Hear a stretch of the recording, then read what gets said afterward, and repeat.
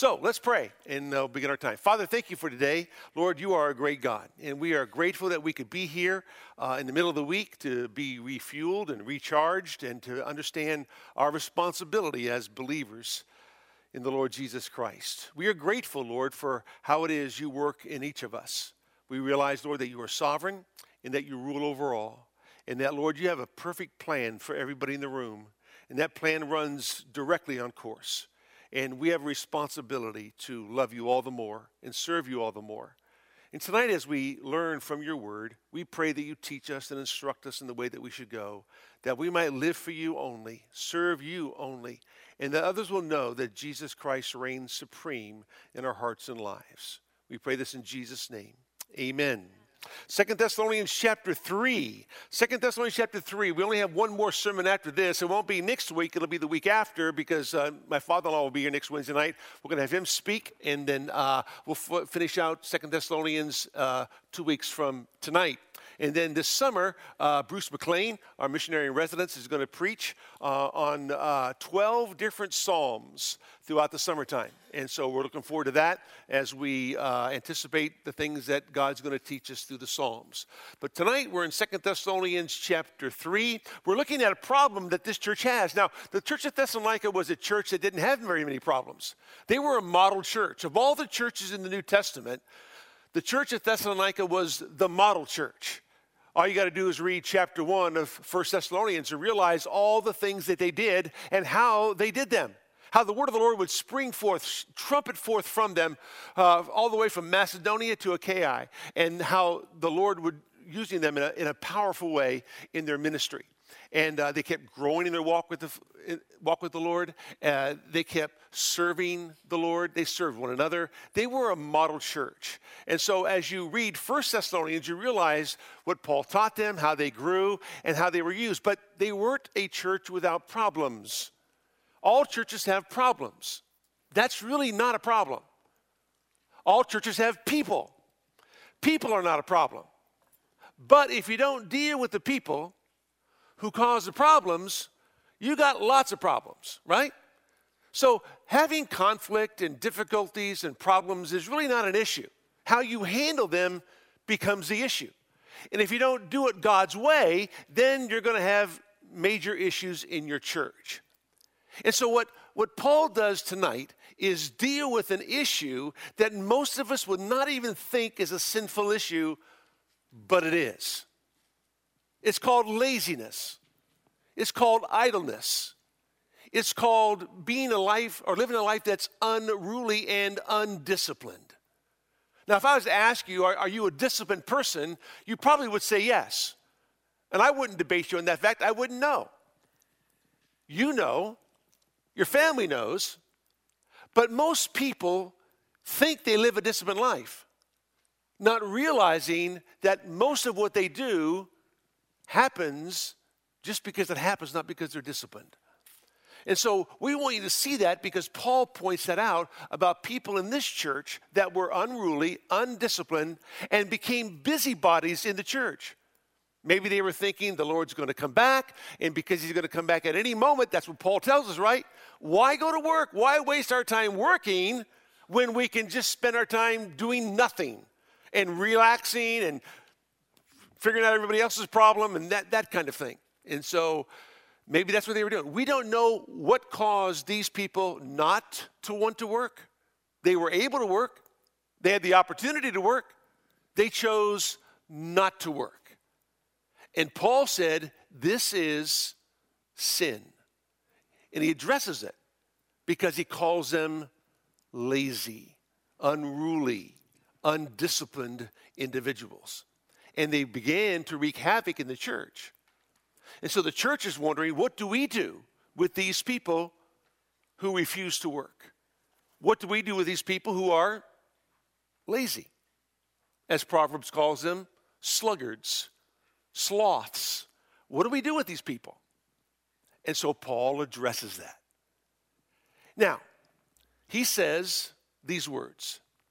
Verse 6, now we command you, brethren, in the name of our Lord Jesus Christ, that you keep away from every brother who leads an unruly life, and not according to the tradition which you received from us, for you yourselves know how you ought to follow our example, because we did not act in an undisciplined manner among you, nor did we eat anyone's bread without paying for it.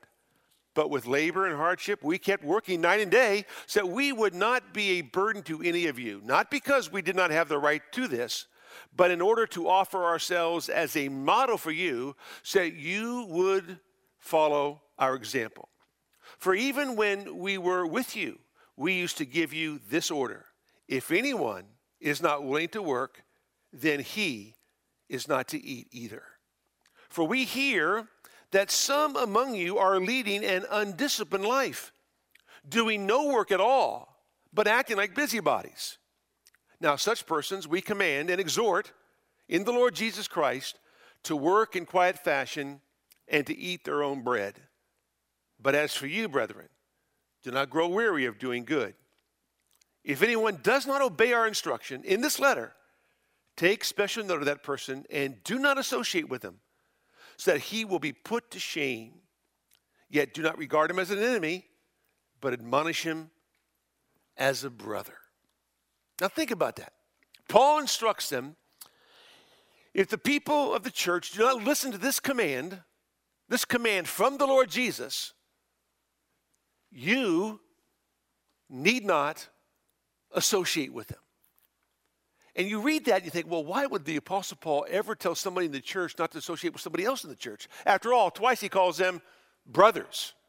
So evidently they're believers. But why was it we're not able to associate with other believers who live an undisciplined, unruly life? That's a great question. But you know what? Paul hits on this issue quite frequently. Turn with me to Romans chapter 16, just so that you know this is just not a one-time event. Romans chapter 16, verse number 17. Paul says, now I urge you, brethren, keep your eye on those who cause dissensions and hindrances contrary to the teaching which you learned, and turn away from them. For such men are slaves not of our Lord Jesus Christ, but of their own appetites. And by their smooth and flattering speech, they deceive the hearts of the unsuspecting. So here Paul tells the church at Rome, you got to be very careful about people who pervert the gospel, who teach something different than what you have been taught, especially in the book of Romans that deals with the great doctrine of soteriology, what it means to be saved, how God saves a sinner. And so you got to be very careful with those kinds of people. You don't have to debate them, but you need to remove yourself from them. Paul knew that within the church, there are kinds of people that creep in unnoticed. Peter would warn about it. Jude says in Jude 3 and 4, they're already here. That was 2,000 years ago. And Paul would say in the book of Acts, the 20th chapter, these words. He says in verse 25, and now behold, I know that all of you among whom I went about preaching the kingdom will no longer see my face. Therefore I testify to you this day that I am innocent of the blood of all men. For I did not shrink from declaring to you the whole purpose of God. Be on guard for yourselves and for all the flock among you which the Holy Spirit has made you overseers, to shepherd the church of God which he purchased with his own blood. I know that after my departure, savage wolves will come in among you, not sparing the flock. And from among your own selves men will arise, speaking perverse things, to draw away the disciples after them. Therefore be on the alert, remembering that night and day, for a period of 3 years, I did not cease to admonish each one of you with tears. And now I commend you to God and to the word of his grace, which is able to build you up and to give you the inheritance among all those who are sanctified. The Apostle Paul knew, as he spoke to the Ephesian elders in Acts 20, there are going to be people that rise from within the church. And they're going to rise up and they're going to lead disciples away. They're going to move in, and Satan's going to use them in a very powerful way to draw people away from the truth. So be on guard. It's going to happen. And so in Romans 16, Paul warns that once these people come in and they teach something different than what you've already been taught, Be very careful, because the perversity of the gospel can spread rapidly and can destroy many people's lives. So in Romans chapter 16, Paul says, listen, stay away from those who are in doctrinal error. In 1 Corinthians 5, he says, stay away from those who are in deliberate immorality. 1 Corinthians chapter 5, Paul says these words, I wrote to you in my letter not to associate with the immoral people. I did not at all mean with the immoral people of this world, or with the covetous, the swindlers, or the idolaters, for then you would have to go out of the world. But actually, I wrote to you not to associate with any so-called brother if he is an immoral person, or covetous, or an idolater, or a reviler, or a drunkard, or a swindler, not even to eat with such a one. For what have I to do with judging outsiders? Do you not judge those who are within the church? But those who are outside, God judges. Remove the wicked man from among yourselves.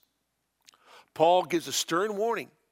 If there's a so-called brother, that means he professes to be a Christian. He professes to be a brother in Christ, and he lives in deliberate immorality. He lives in deliberate disobedience to the authority of God's word. He's a drunkard. He's a swindler. He's an immoral person. You need to remove that wicked one, and you need not associate with that person. Why? Bad company corrupts good morals. You see, we can know a lot about you just by the people you follow, right? You ever think about that? Think of the people your children follow. Oh, even this. Think of the people you follow on Instagram. Now I'm meddling. I know that. I understand that. But see, who you follow on Instagram tells us a lot about who you are.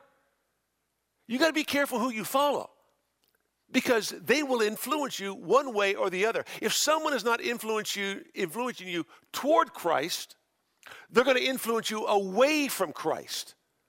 That's why as parents, we have to know what our children are doing on Facebook, Instagram, on social media, so we are able to monitor what it is they're doing, who they're following. Because if we're not careful, they can be swept away. And Paul's concerned about the church. I wonder what he'd say today if lived in the day of social media exploding like it has. I wonder what he'd say to the church. But he says, look, you can't associate with these people.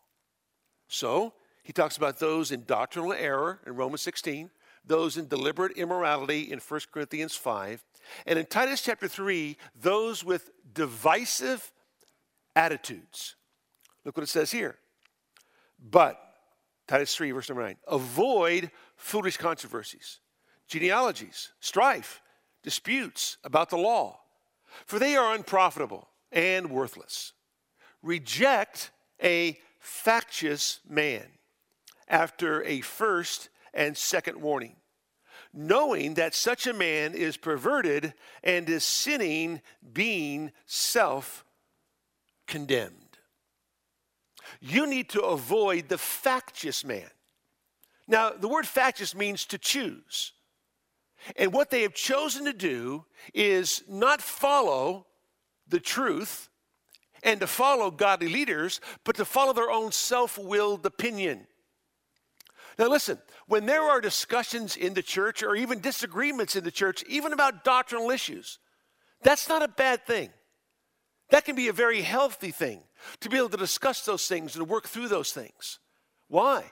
Because listen, if you're not questioning the doctrine of bibliology, which deals with the authority and inerrancy of Scripture, if you're not questioning the doctrine of the deity of Christ, right, and the sinfulness of man, if you're not questioning the person and work of the Messiah, okay, those essential elements to salvation, but you're dealing with other issues that are not of primary importance, that's okay.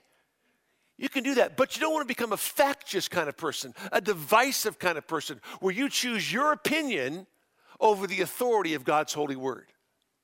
Because we're all subject to the same authority, right? We all place ourselves under the authority of Christ, the chief shepherd. He's given us his word so we can follow his teaching. And therefore we study it. We're like the Bereans, we search for it. But Paul says there are some who are very divisive. They're called factious people. You warned them once. You warned them again. And because after that second warning, they are unwilling to bend and be submissive and follow the direction of the church, that person you got to reject. Why? Because divisive attitudes are destructive in the church. The church is about unity. It's about coming together, being of one mind, a sound mind, believing the same things about the scriptures. So you're doing the same kind of work of ministry.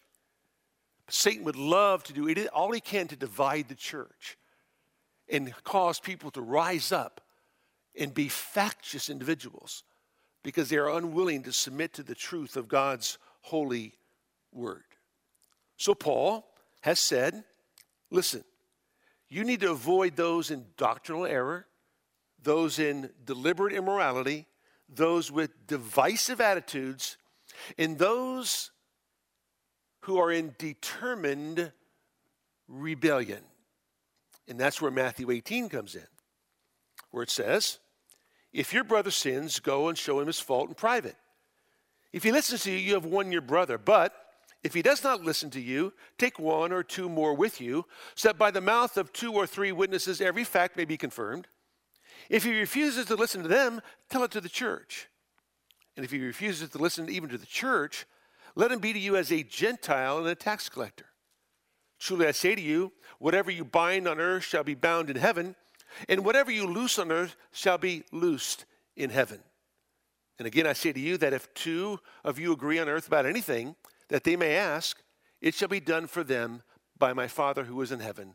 For where 2 or 3 have gathered together in my name, I am there in their midst.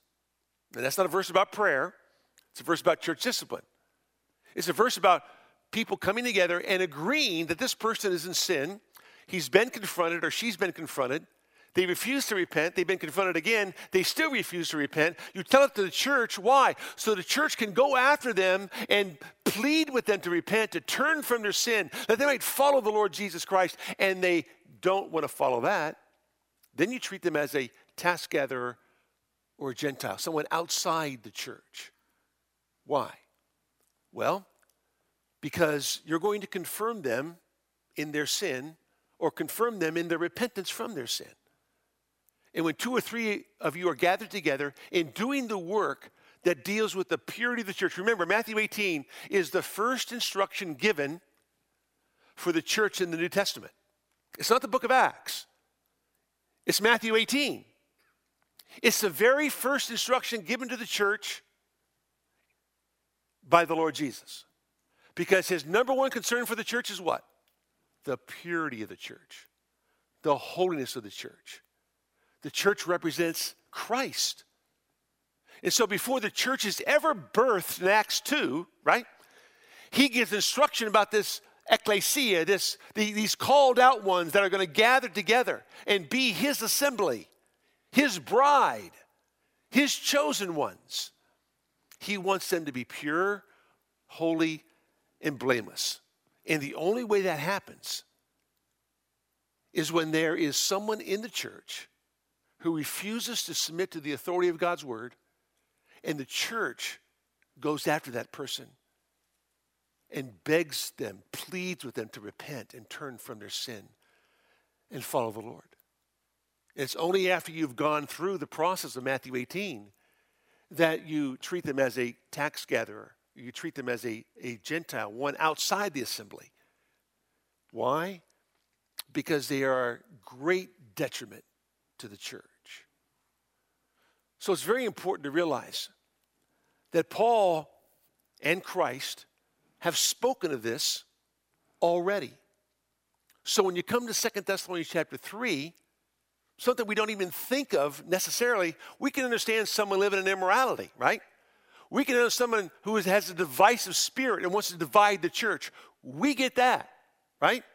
We understand someone who's in sin and you go to your brother and he refuses to repent over and over and over again. We understand that. But truly and unruly life? We got to deal with those people too? Yes. Yes. We don't even think about this. But this becomes so important that Paul addresses it in this model church because they had a problem with these kind of people who did not want to work, who wanted to be freeloaders. They wanted to have free meals. They wanted to live off everybody else who was already working. They wanted to develop their own welfare system so they could live by themselves and not have to do any kind of work. Paul says these people are unruly. It's a military term, which means out of order. They're out of line. They refuse to be ruled, listen, by their own spirit. An unruly person refuses to be ruled by the inner man. He wants to live his own way. That is a big deterrent to the growth of the body of Christ. So, in 2 Thessalonians, he hits it. Now, why is this so important? Well, the book of Proverbs hits on this quite regularly. If you got your Bible, turn back with me, if you would, to the book of Proverbs, the 10th chapter. Let me just give you a few verses to show you what Solomon says. He was the wisest man who ever lived, right? Very wise man. Very rich man. Had too many wives. Too many concubines. That's another story for another day. But in Proverbs 10:26, it says, like vinegar to the teeth and smoke to the eyes, so is the lazy one to those who send him. Think about that. You ever had smoke in your eyes? Man, it's just such an irritant, right? You can't open them. And you're like, oh, man, the smoke is it's just so thick. I can't. Or vinegar on your teeth. Oh, man, that's just nasty. It's such an irritant. Well, so is the lazy man that's been sent out by his employer. That's the way the employer feels. Completely irritated. Here's one who truly drags their feet. The lazy man. The one who's always watching the clock because they can't wait to get home. They're not watching the clock because they want to do more work. They just watch the clock because they hope time flies so they can go home quicker. But these people are an irritant to their employers. And then look over in Proverbs 12, verse number 27. A lazy man does not roast his prey. In other words, he doesn't get to eat. He can't eat. Why? He's lazy. But the precious possession of a man is diligence. The most precious possession a man has is his diligence. His ability to stick to the task and complete it. It's the disciplined life. Look what it says in verse 24. The hand of the diligent will rule, but the slack hand, the slothful hand, the lazy hand will be put to forced labor. In other words, the hand of the diligent is the hand that rules. The hand of the diligent is the one who's in charge. Why? Because they're able to discipline their time. They're going to run the show. The one with the lazy hand, they're going to be ran by those who run the show, by the diligent man. It says up in verse 11, same chapter, chapter 12, he who tills his land will have plenty of bread, but he who pursues worthless things lacks heart, lacks sense. Those who pursue the worthless things don't have a passionate drive to get things done. They won't feed off the bread of the land. And so Solomon warns against the lazy man. He accentuates the self-starter. He accentuates the initiator, the one who invests his time and invests his strength, the one who is driven, not the one who is lazy. And then you go over to Proverbs 13, verse number 4. The soul of the sluggard craves and gets nothing, but the soul of the diligent is made fat. The soul of the lazy man. It wants the new car, never gets the new car. Wants the new house, just can never afford to buy the new house because he doesn't work for it. He wants the new clothes. He wants all the niceties of life, but he can't get them. But the diligent man, the soul that's diligent, that's the fat man. They're able to get the things they desire because they work hard for them. Very hard. Proverbs 15, verse number 19. The way of the lazy is as a hedge of thorns, but the path of the upright is a highway. The path of the lazy is a hedge of thorns. In other words, the lazy man has his hedge keep growing and growing and growing and growing and growing. And because of its thickness, he's unable to move with smoothness. But, text says, the path of the upright man, the man who lives a righteous life, his path is smooth. It's not filled with thorns and hedges.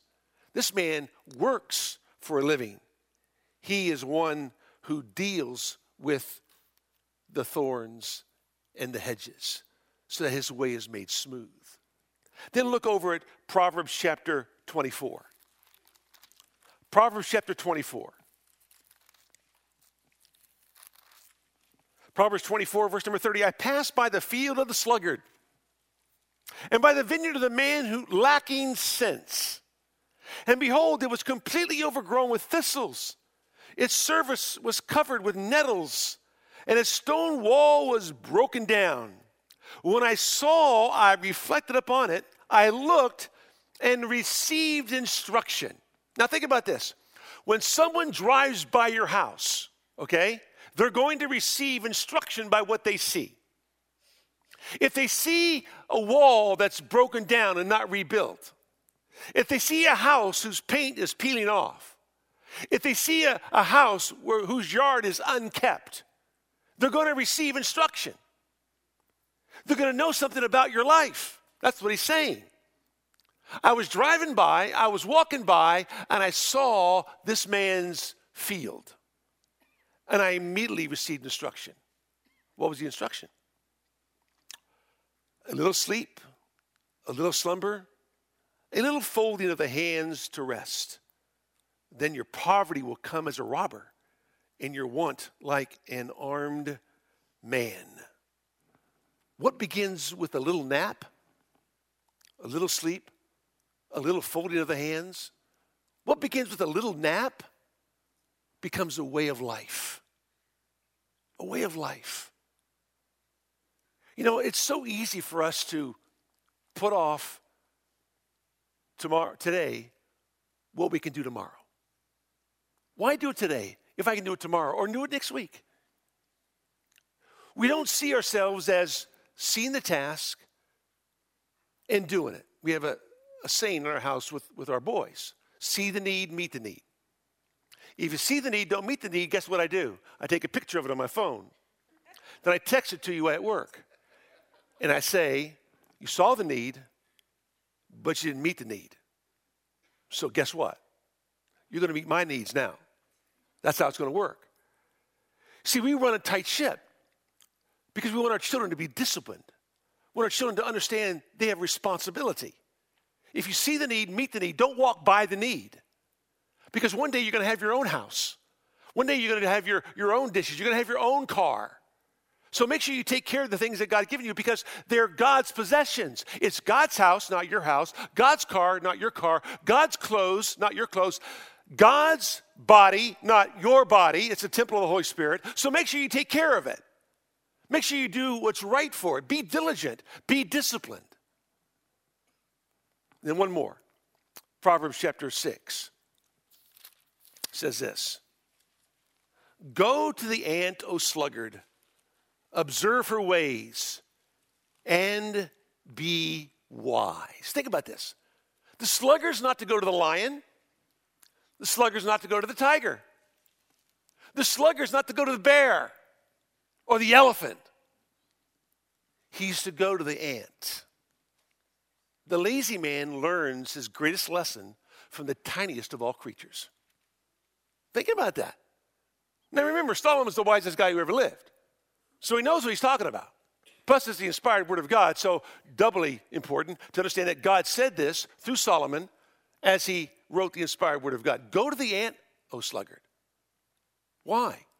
Look what it says. Which having no chief, officer, or ruler, prepares her food in the summer and gathers her provision in the harvest. In other words, the great thing about the ant is that the ant doesn't have to have anybody tell him what to do. Think about that. Does somebody always have to tell you what to do? You want to train your children not to be told they have to do something. They see the need, they meet the need. They do the need. They see the task, they meet the task, right? You train them to be disciplined. You train them to live so that one day when you're not there, they can do what they need to do, right? Well, the ant doesn't have a chief officer. The ant doesn't have a general. They just do what they do. And when you ever watch ants, they're quite fascinating. We like to get the raid out, and spray them and kill them all real quick, or have the exterminator come and do whatever it is they do just to kill the ants. But you ought to sit down and just observe the ants. They're fascinating creatures. They never slow down. They're always on the go. And it's almost as if they're racing one another to get to where they need to go faster than the other guy does. But yet no one's telling them what to do. They just know they need to do it. They're self-starters. They're initiators. In essence, they're all leaders. If someone has to tell you what to do, you're not a leader. You're just not. You're a follower, which is not bad. But you need to go to the ant and learn how to be a self-starter and how to be an initiator, how to be driven and how to be passionate. And you ever notice something about ants? They're always carrying stuff. We're always looking to lighten our load, right? Ants are looking for a way to get more on their backs, to carry more things. They want to strengthen their load. We're always looking to lighten our load. We're always looking for another day off, another break, a shorter work week, right? Ants are looking for more days in the week to work, more opportunities to work, more things to carry when they go to work. Solomon says, you lazy? Go to the ant. Because the lessons you're going to learn there are lifelong lessons that will change everything about the way you live your life. Then he says this, how long will you lie down, O sluggard? When will you arise from your sleep? How long will you not change?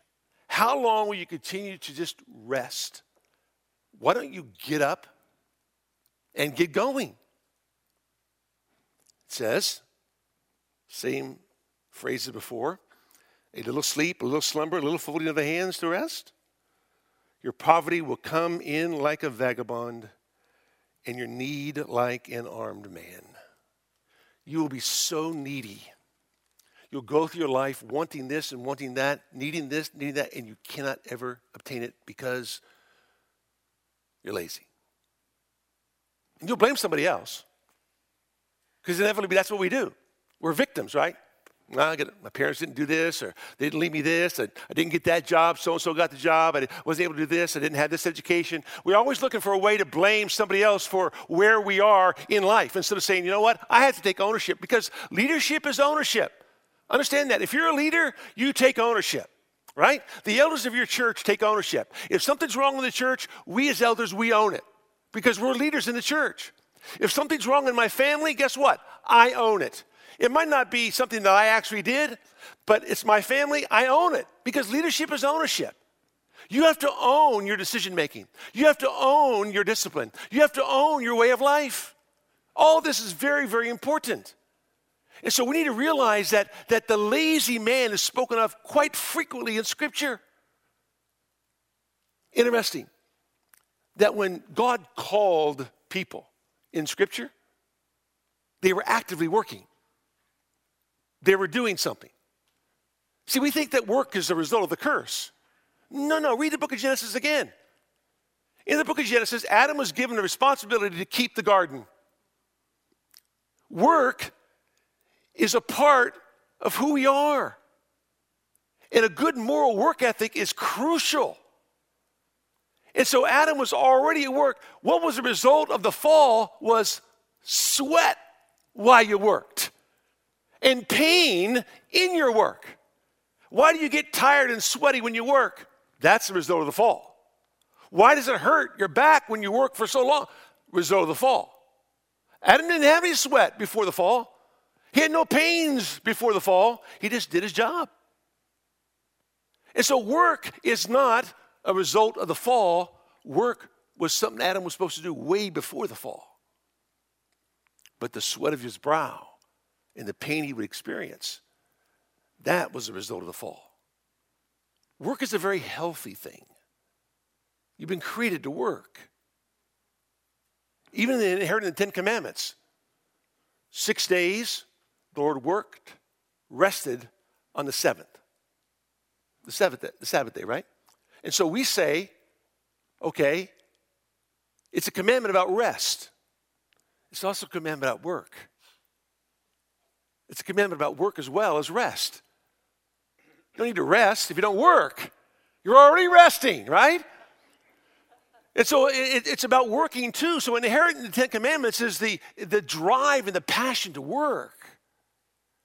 That's why it's so important to understand what the Bible says concerning the lazy man.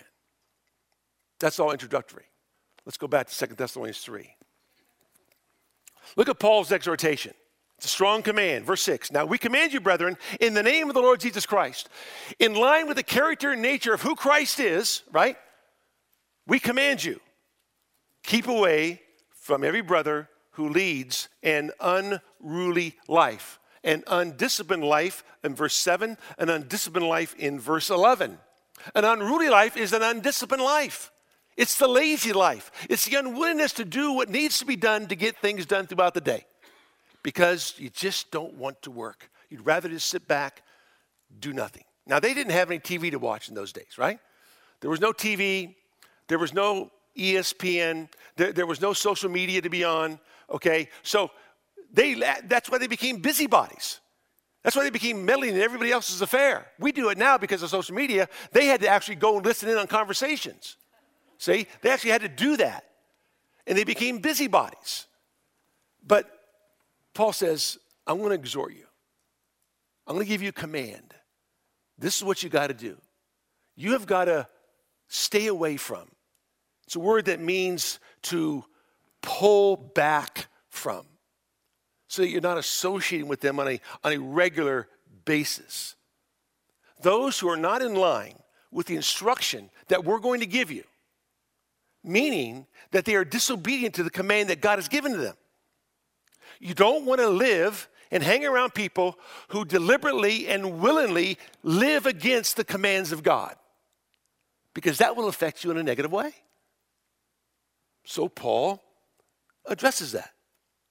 He says, these traditions he's given, he's already spoke to them about. Over in 1 Thessalonians, in 1 Thessalonians chapter 4, verse 11 and 12, he says this, make it your ambition to lead a quiet life, attend to your own business, and work with your hands just as we commended you. Paul has already addressed this with them. Now he's addressing it again. Because the command he gave, they disobeyed. They felt, and maybe this is true, I don't know, Jesus is coming. Who needs to keep working? He could come at any moment. Let's be ready. But listen, what does Paul say? 1 Corinthians 15:58. Be steadfast and immovable, always abounding in the work of the Lord, knowing that your labor is not in vain in the Lord, right? Keep working for the Lord until he comes again. You have a responsibility to evangelize your city, your neighborhood, your nation, the world. Be abundant in the work of the Lord. It's never going to be empty. It's never going to be vain. It's always going to be worthwhile until Jesus comes again. But these people, they didn't want to follow the exhortation. They wanted to stand by and live an idle, lazy life. Now think about this. Way back in the book of 2 Samuel. Let me show you what idleness does, okay? Let me show you what laziness does to Israel's greatest king. 2 Samuel 11, verse number 1. Then it happened in the spring at the time when kings go out to battle that David sent Joab and his servants with him and all Israel, and they destroyed the sons of Ammon and besieged Rabbah. But David stayed in Jerusalem. At the time when kings go to battle, David's a king, David didn't go to battle. He remained idle. He remained in neutral. He decided, you know what? I'm not going to fight this battle. I'm just going to stay back. I'm going to relax, take it easy, let somebody else do all the fighting. He had a responsibility as king. He didn't fulfill his responsibility as king. He became idle. Idleness always leads to laziness. You grew up with this. I did. My mom used to always say, idle hands are what? The devil's workshop. I must have heard that a million times growing up as a kid. That's why I always had chores to do. That's why I had palm-olive hands, because I was always doing dishes. You know what I'm saying? And so we didn't have dishwasher in those days. I was a dishwasher, okay? And so that's what we had to do.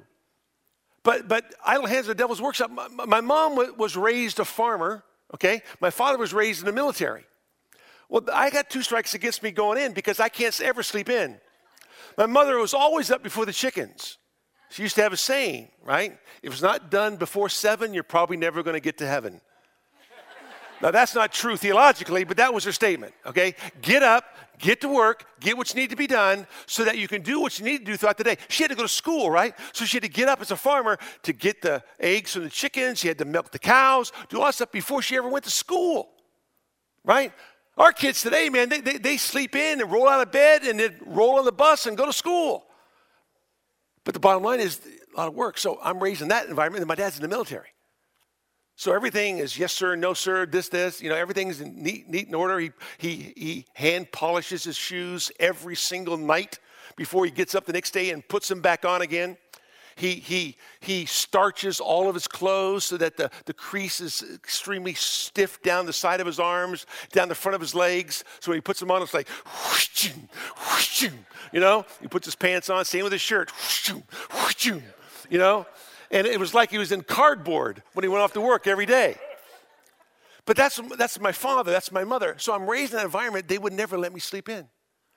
I couldn't even spell sleep in, let alone sleep in. My parents were against that totally. And so it was always get up, get what needs to be done, get going, get to school, get to work, get back home, get to bed so you can get up again the next day and repeat. Well, it was every day. So I lived my life. That's how I was raised. Someone say, well, I wasn't raised that way. That's okay. Because tonight you're hearing the sermon so that you can change. See? People always say, you know, I'm not a morning person, right? I hear this all the time. I was a college pastor for 10 years, right? Talking to college students about getting up, they always say, we're night people. We're night owls. We're not morning people. I said, okay, ask God to change you. Well, they don't want to do that. Why don't they want to do that? Because they like to sleep in. See? They don't want to get up. But you see, you have to get up. And I love what Paul says. Paul doesn't say, okay, listen, he says this. This is so good. He says, for we hear that some among you are leading an undisciplined life. Now, how he heard this, he's in Corinth, right? How he hears this, I don't know. Nobody called him on the phone. No one sent him an email, okay? No one texted him. How did he hear this? But he heard they were living an undisciplined life, doing no work at all, but acting like busybodies. Now, such persons we command you, exhorting the Lord Jesus Christ, to work in quiet fashion, eat their own bread. He says, go to work. He didn't tell you how to go to work. Didn't tell you what to do to discipline your life. He says, this is what you got to do. Interesting, the Bible doesn't say, okay, this is how you begin the discipline process. It says you need to be disciplined. That's all it says. Get your act together. Just do it. Do what you need to be doing. We want, how do I do that? We want someone to walk us through, hold our hand, and walk us through discipline. Discipline is a diligent inner attribute that's developed over time. And so if you can't get up, you put your alarm clock on the other side of the room. So you have to get out of bed to go turn it off and make it as loud as it can possibly be. And once you turn it off, you can't go back to bed. You go immediately to your shower. Okay? So now you're wide awake. And you set it early, 15 minutes every day. 15 minutes for this week, another 15 minutes the next week. Next thing you know, by the end of the month, you're getting up an hour earlier, from 6 o'clock to 5 o'clock. You want to get up earlier? So do the same thing the next month. So you're up at 4 o'clock instead of 5 o'clock. It works perfectly every single time. Get up, get your work done, go to work, get home, get to bed, repeat. It's a discipline. That's all it is. And Paul says, this is what you got to do. But David was idle. Idleness led to laziness. Laziness led to carelessness. Carelessness led to lustfulness. Lustfulness led to foolishness. Foolishness led to stubbornness. Stubbornness led to fearlessness, which led to lawlessness, which led to covetousness, which led to shamelessness, which led to deceitfulness. You just follow the text. Just follow the text straight down. Now, when evening came, David arose from his bed and walked around the roof, careless. You're only careless if you're lazy. If you're idle, you'll become lazy. If you're lazy, you're going to become careless. He walked around on the roof of the king's house, and from the roof he saw a woman bathing. From carelessness to what? Lustfulness. He saw a woman, Bathsheba. Saw her bathing. And the woman was very beautiful in appearance. So, verse 3, David sent and inquired about the woman. Foolishness. Foolishness. Why? And one said, is this not Bathsheba, the daughter of Eliam, the wife of Uriah the Hittite? Foolishness. But foolishness leads to stubbornness. So what's he do? Go get her. Just stubborn. It's another man's wife. I'm the king. Go get her. Stubbornness. So, David sent messengers and took her. When she came to him, he lay with her. Fearlessness. No fear of God before his eyes.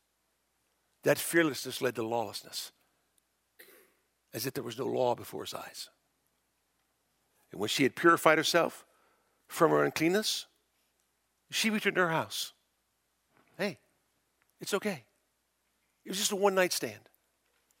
You come, we'll sleep, you go home. But that lawlessness led to covetousness. He wanted Uriah's wife. And that covetousness led to shamelessness and deceitfulness. He deceived her husband. He ended up breaking every one of the 10 commandments in his sin with Bathsheba. The great king of Israel. Why? One reason. Lazy. Idleness leads to laziness. Laziness leads to carelessness. Carelessness will move you further and further down the road to lustfulness, to stubbornness, to sinfulness, to lawlessness. You name it. It's like a domino effect. And that's what happened to David.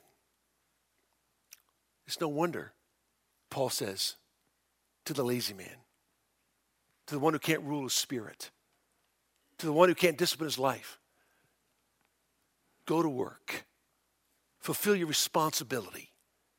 Get it done. This is what the Lord Jesus says. Do not be lazy. Go to work. Why? Because you're involved in protecting the testimony of your church, right? The ministry of your church. So Paul gives this exhortation. Then he gives an example. Look at this. He says, for you yourselves know how you ought to follow our example. This is such a good thing. Because if you read 1 Thessalonians chapter 2, it talks about how his example was one, he repeats it over and over again. And you know, as you already know, as you saw in us, we gave you a model, we gave you an example. Why did he do that? Because you see, Paul knew that he was given gifts from Philippi and gifts from Corinth. He didn't need to work to buy food. But he knew he needed to work to show the people in the church a model of a good work ethic. A model, an example on how they should live their lives. And that's exactly what he did. He says, because we did not act in an undisciplined manner among you.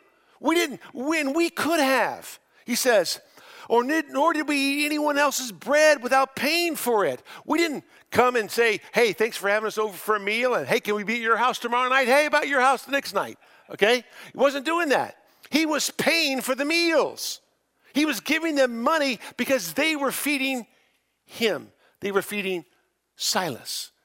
These men were being fed, so he paid for it. But with labor and hardship, we kept working night and day so that we would not be a burden to any of you. He didn't want to be a burden. Not because we do not have the right to this, but in order to offer ourselves as a model for you so that you would follow our example. For even when we were with you, we used to give you this order. If anyone is not willing to work, then he is not to eat either. You don't work, you don't eat. It's just that simple. You got to work to eat. And Paul makes it very clear. So he gives them an exhortation, he gives them an example, and then he gives them an encouragement in verse 11. For we hear that some among you are leading an undisciplined life, doing no work at all, but acting like busybodies. Now such persons we command and exhort in the Lord Jesus Christ to work in quiet fashion and to eat their own bread. But as for you, brethren, do not grow weary of doing good. Here's the encouragement. Listen, you need to be the kind of people who lead a disciplined life. And you don't grow weary in doing good. For those of you who are working and you're wondering about all these others who are not working, keep working, keep at it. And at the same time, keep dealing with them because they're living an unruly life. Don't grow weary in doing the right thing. Keep doing the right thing.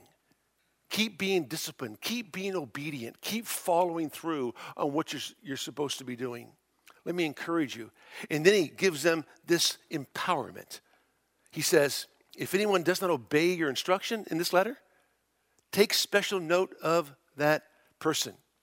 In other words, don't mix together with that person and do not associate with him so that he will be put to shame. A person who's not willing to listen to the instruction of the Word of God needs to live in isolation. We think that when someone's sinning, we need to come alongside of them and continue to minister to them in their sin. No.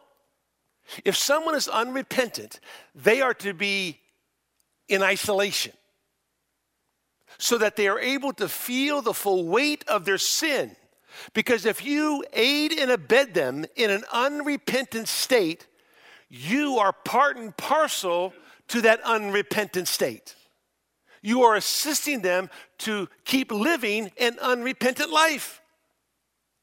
But isolation, separating from them, is something that helps them understand they need to get right with the Lord. That's why he says this. Yet do not regard him as an enemy. He's not your enemy. But admonish him as a brother. In other words, warn him as a brother. Instruct him as a brother. Correct him as a brother. Advise him as a brother. But don't get mixed up in our love feasts, and don't be having him over for dinner because that just helps him not to keep working, right? The last thing you want to do to a guy who doesn't work is to invite him to your house for dinner so he doesn't work anymore. You want to make sure he feels the full brunt of his isolation. Doesn't mean you don't love him. Why? Leviticus 17:11. Remember Leviticus 17:11? I think sometimes we forget this. I'm sorry, Leviticus 19:17, my bad. You shall not hate your fellow countryman in your heart. You may surely reprove your neighbor, but shall not incur sin because of him. If you love your brother, you will reprove your brother. If you hate your brother, you won't say anything about him or to him. You just let him continue to live in sin. But we think that's loving our brother. See? We think that's being tolerant. We think that's being long-suffering. Oh, no. No, long-suffering is rebuking them in their sin because you love them enough to confront them on their disobedience to the authority of God's word in their life. Because you live according to that same authority. Over in the book of Ephesians, 6th chapter, Paul says these words. Ephesians chapter 6. Slaves, be obedient to those who are your masters according to the flesh, with fear and trembling, in the sincerity of your heart, as to Christ, not by way of eye service as men pleasers, but as slaves of Christ, doing the will of God from the heart, with good will render service as to the Lord and not to men, knowing that whatever good thing each one does, this he will receive back from the Lord, whether slave or free. Your service is always to the Lord. It's not to your employer. It's to the Lord. And when it's to the Lord, your employer will reap the benefits, and so will you. Because people say, I can't find the right job. As if somehow, if I find the right job, I'll have joy. Not knowing that I'm supposed to bring joy to my job. I think that if I find the right service, I'll be satisfied. Not realizing that I'm to bring satisfaction to my service. I bring everything to the marketplace. I bring it to the job. That's what I do. I come as a believer of the Lord Jesus Christ, a representative of the kingdom of God, and I come to bring Christ to you. I come to bring the gospel to you. I come to bring the Lord Jesus Christ to you. I'm bringing meaning to the marketplace. That's the greatness about our jobs. It's the greatness about where God brings us. And so Paul says, look, these people who are unruly and undisciplined, they're really not the problem. The problem is if you don't deal with them in that state. That's where the problem's going to arise in your church. And so many times we think of a lazy life, an undisciplined life as just no big deal, but it is. And I wish I had time just to take you through more of the book of Proverbs and more of the Old Testament where people were negligent in their responsibility, negligent in their duty, just because they were tired and they wanted to be idle. They want to sit back and a little sleep, a little folding of the hands, a little rest, a little nap.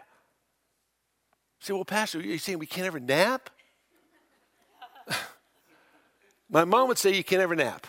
My dad would say the exact same thing, okay? I'm not saying you can't ever nap. I'm not saying that, okay? Get the rest you need to get rest. I'm all for getting rest, right?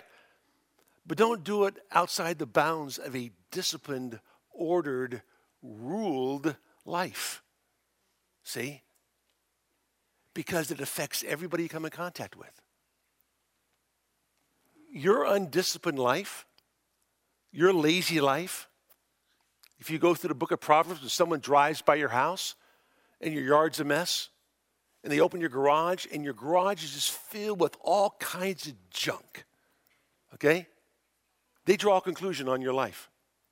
Did you know that? They draw a conclusion on your life.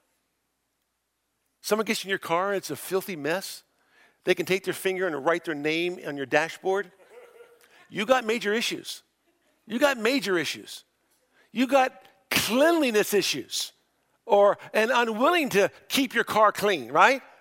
That's just a normal wipe down. That's not a big deal. That's just a normal dusting, a normal vacuuming. It's just the little things. You see, the disciplined life is the person who's disciplined in the little things, not the big things. The reason you're disciplined in the big things is because you tackle the little ones. It's the little things that you tackle every day, right? It's the dirty fork. It's the food on the floor that you pick up. It's the trash that needs to be emptied. It's the task that needs to be done, whether it's watering the plants, mowing the yard, emptying the yard, painting the shutters, whatever it may be, right? It's the little things that lead to the huge things. And the reason people are not disciplined in the big things is because they just are not disciplined enough just to even get up in the morning to get things done. And you got to get them done. I'm not trying to be hard on you. I'm just trying to let you know that this is important because it affects us as a church. Because those people you come in contact with every day draw a conclusion about you and your God based on what they see you do or not do. Now, they could be wrong, right? In some instances. It's not that way in every instance. Just because you have a cluttered garage doesn't mean you're an undisciplined, unruly person. I'm not saying that, okay? I think you need to organize your garage. I think it needs to be organized. And you might say, well, boxes all over the place is organized in my mind. Well, maybe that is, okay? I'm not going to debate you on that fact. But if I ask you to find something, can you find it like that? Or do you have to go searching for it? See? Ask yourself that question. Because everybody is drawing a conclusion based on what they see. And so if you come to church and your clothes are all wrinkled, did you not have time to iron them? Did you not have time to iron them because you didn't get up to iron them? Or you didn't prepare on Saturday night to iron them for Sunday morning? That's just a real small little thing, right? Very tiny little thing. But it leads to real big things. Why? Because you see, that means you were idle someplace. And if you're idle, you're going to be lazy. And if you're lazy, guess what? You're going to become careless. And if you become careless, lawlessness begins to run rampant. Because Satan wants you in neutral. He wants you in no man's land.